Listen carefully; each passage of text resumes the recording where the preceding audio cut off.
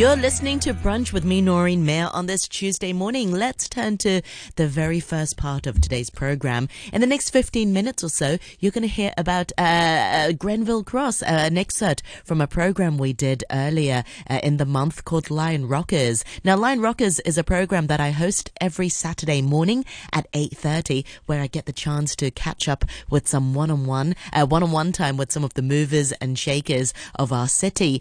And they talk a little bit more about what the Lion Rock spirit means to them and how they've used it to overcome challenges. And here's an excerpt with Grenville Cross, who starts by telling us what he thinks the Lion Rock spirit means to him. Perseverance, determination to get on, to give of your best, not to be derailed by obstacles. You know, when things seem very black at times, but you have to pick yourself up and carry on and hope for the best and hope that things will work out as you would like them to work out. So it's really prevailing by perseverance. Yeah. How have you used these qualities to apply them in your own areas of life? Well, I mean, like everybody else, I've had setbacks. And I've tried to come to terms with them, not to regard it as the end of the world, to regard setbacks as, setbacks rather than defeats, because you can come back. I remember one example in the mid-1990s. You may remember that Chris Patten, who was then the governor, was pursuing what was called a localisation policy, which involved removing some very good expatriate people from the civil service and localising the position. Localising just for the sake of it, not on its merits, but simply for the sake of it. And within my own department, the then legal department, some excellent prosecutors were localised out, simply because, even though they were permanent Hong Kong residents, that they weren't local Chinese. So this was a very short-sighted policy. And some people actually still take the view that it was a deliberate policy by Chris Patten to destabilise the civil service, so that after 1997 it wouldn't function as successfully as it had done before 1997. Now, I should say I don't subscribe to that view.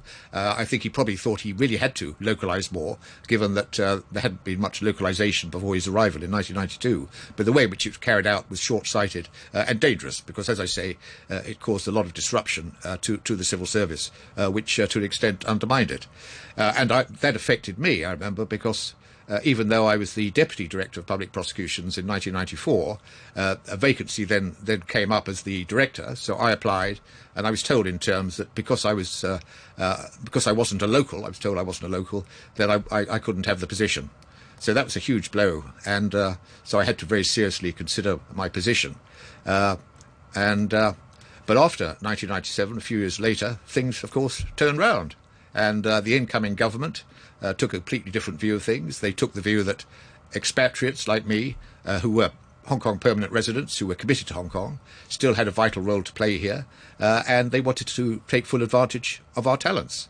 And so even though the old British government had refused to give me the position of Director of Public Prosecution, the incoming Chinese government was happy to do so, because they thought I was the best person for the job. So by not giving up, by holding my ground, things were able to turn round in my favour, which obviously was very heartening.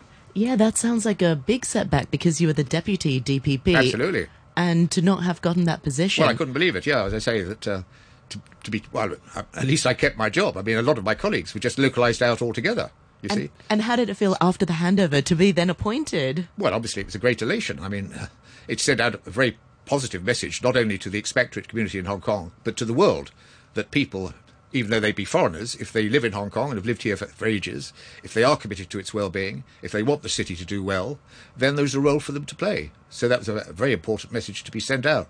And of course, it also, in the area of public prosecutions, it reinforced Deng Xiaoping's point that it doesn't matter if the cat is black or white so long as it catches the mice, you see? A very pragmatic and sensible point of view, if I may say so. Now, you held that role for 12 years, having retired as the DPP. Actually, I'm not even sure if I should use the word retired, because what I mean is you had that role, but because right now you're busier than ever, and you have an active interest in all sorts of areas in the prosecutions field. You're the vice chairman of the Senate of the International Association of Prosecutors. You're teaching at different universities here in Hong Kong and in Beijing and Wuhan. You've written a book, Sentencing in Hong Kong, which is now, I believe, in its 10th edition. Yes, that's right, yes. What motivates you to sort of keep doing different things? Well, I mean, when I left the Department of Justice in 2010, many people assumed I'd go into private practice, as indeed many of my colleagues did. But I wanted a change of focus. I wanted to do other things which were still legally related, but not exclusively legally related. So I've always been interested in communicating and speaking to young people at universities and so on. So when these various professorships came my way, I was very glad to take them up. As you say, I work part-time for the International Association of Prosecutors. I've actually just given up my position as Vice Chairman of the Senate, but the position I now have is Chairman of the Standing Committee on Prosecutors in Difficulty, which is very, very interesting. And what it means is that I chair the committee which advises the association when prosecutors ask the association for help. I sit on this committee, chair it with a prosecutor from South Africa and a prosecutor from the United States. And so we get numerous requests. We've had a request in just the other day from a particular country where the prosecutors complain that their conditions of service aren't satisfactory and that they're not being paid enough. So can the association intervene on their behalf? You mentioned earlier on the violence in South America, places like Ecuador, Mexico, and so on. Prosecutors have been attacked recently, and my committee is having to advise on those sort of cases. So this is immensely challenging work, and in some ways more important than the work I used to do as Director of Public Prosecutions, because this is trying to help prosecutors internationally, and of course, prosecutors are an essential part of the rule of law, and unless they can function properly, then criminal justice systems won't work. So this has been immensely satisfying. I'm also the patron of Against Child Abuse, which is the premier non-governmental organisation which campaigns for better child protections. So that takes up some of my time, and I'm very happy and proud to be able to help them with that. So causes that which attract my interest, they keep me fully occupied one way or another. And as you say, the new edition of my book Sentencing in Hong Kong will be out next year. That's incredible. Where do you find the time, and what are some of your hobbies when you're not doing sort of legally stuff? I can work very quickly.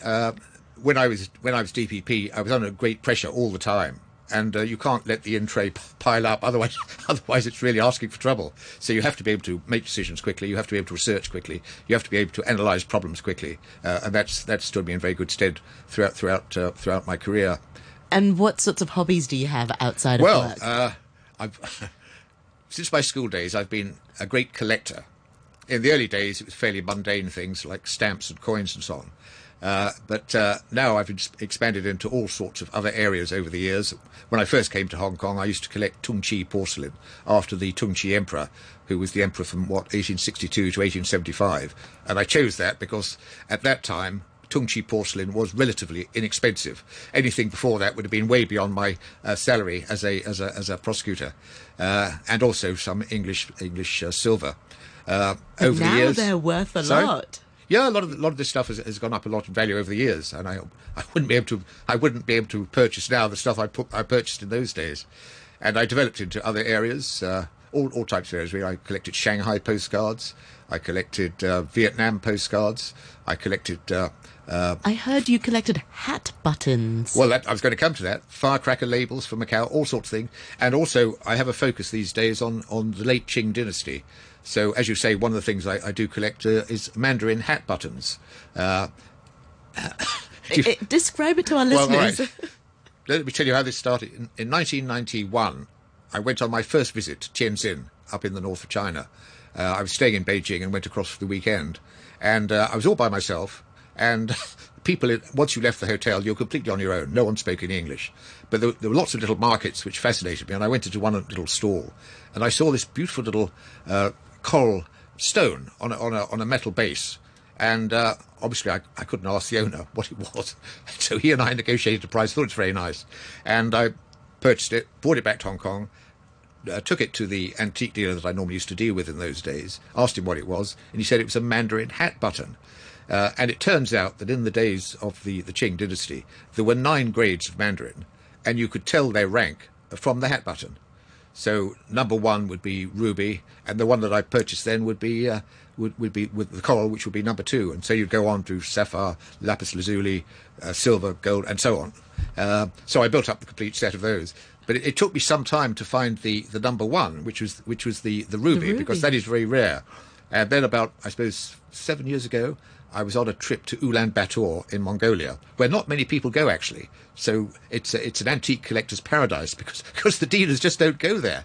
And so I was one of the first collectors to go there, I suppose. And they have a few antique shops, and then on a shelf there, I happened to see one of these Mandarin hat buttons, Grade 1, which was a complete set together with the peacock feather, which was attached to it.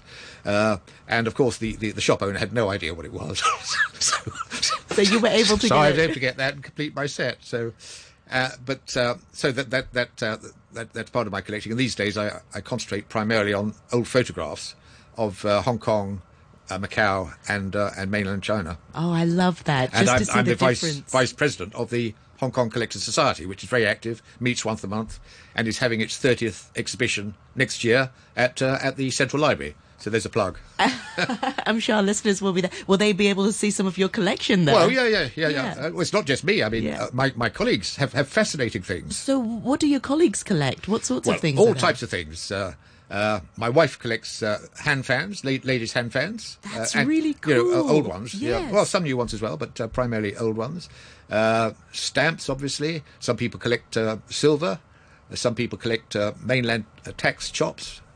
All types of things. I suppose the most eccentric collector is the man who collects old Chinese bottles.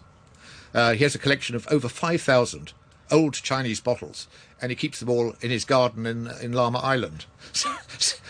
So they collect all types of things. Some people collect cars, some people, everything imaginable. Excellent. Now, the guests who come on the program often choose a song for our listeners to have a listen to. Is there a song you can share with our listeners today that's of significance to you? Well, I actually like most types of music, but to select one, I'd probably go for Dreams by Fei Wong, which you may remember was the theme song of the film Chungking Express, which was directed by Wong Kar-wai in the 1990s, and he got it from the Cranberries, who were a very popular rock group in Ireland, and he produced a Chinese version which was beautifully sung by Fei Wong, and I've always found it a very moving and a very evocative type of song. So that would be the one that I would choose. Well, let's have a listen. And meanwhile, Mr. Cross, I really, really enjoyed hearing your story. Thank you so much for chatting with us today. Well, thank you very much. I've enjoyed it.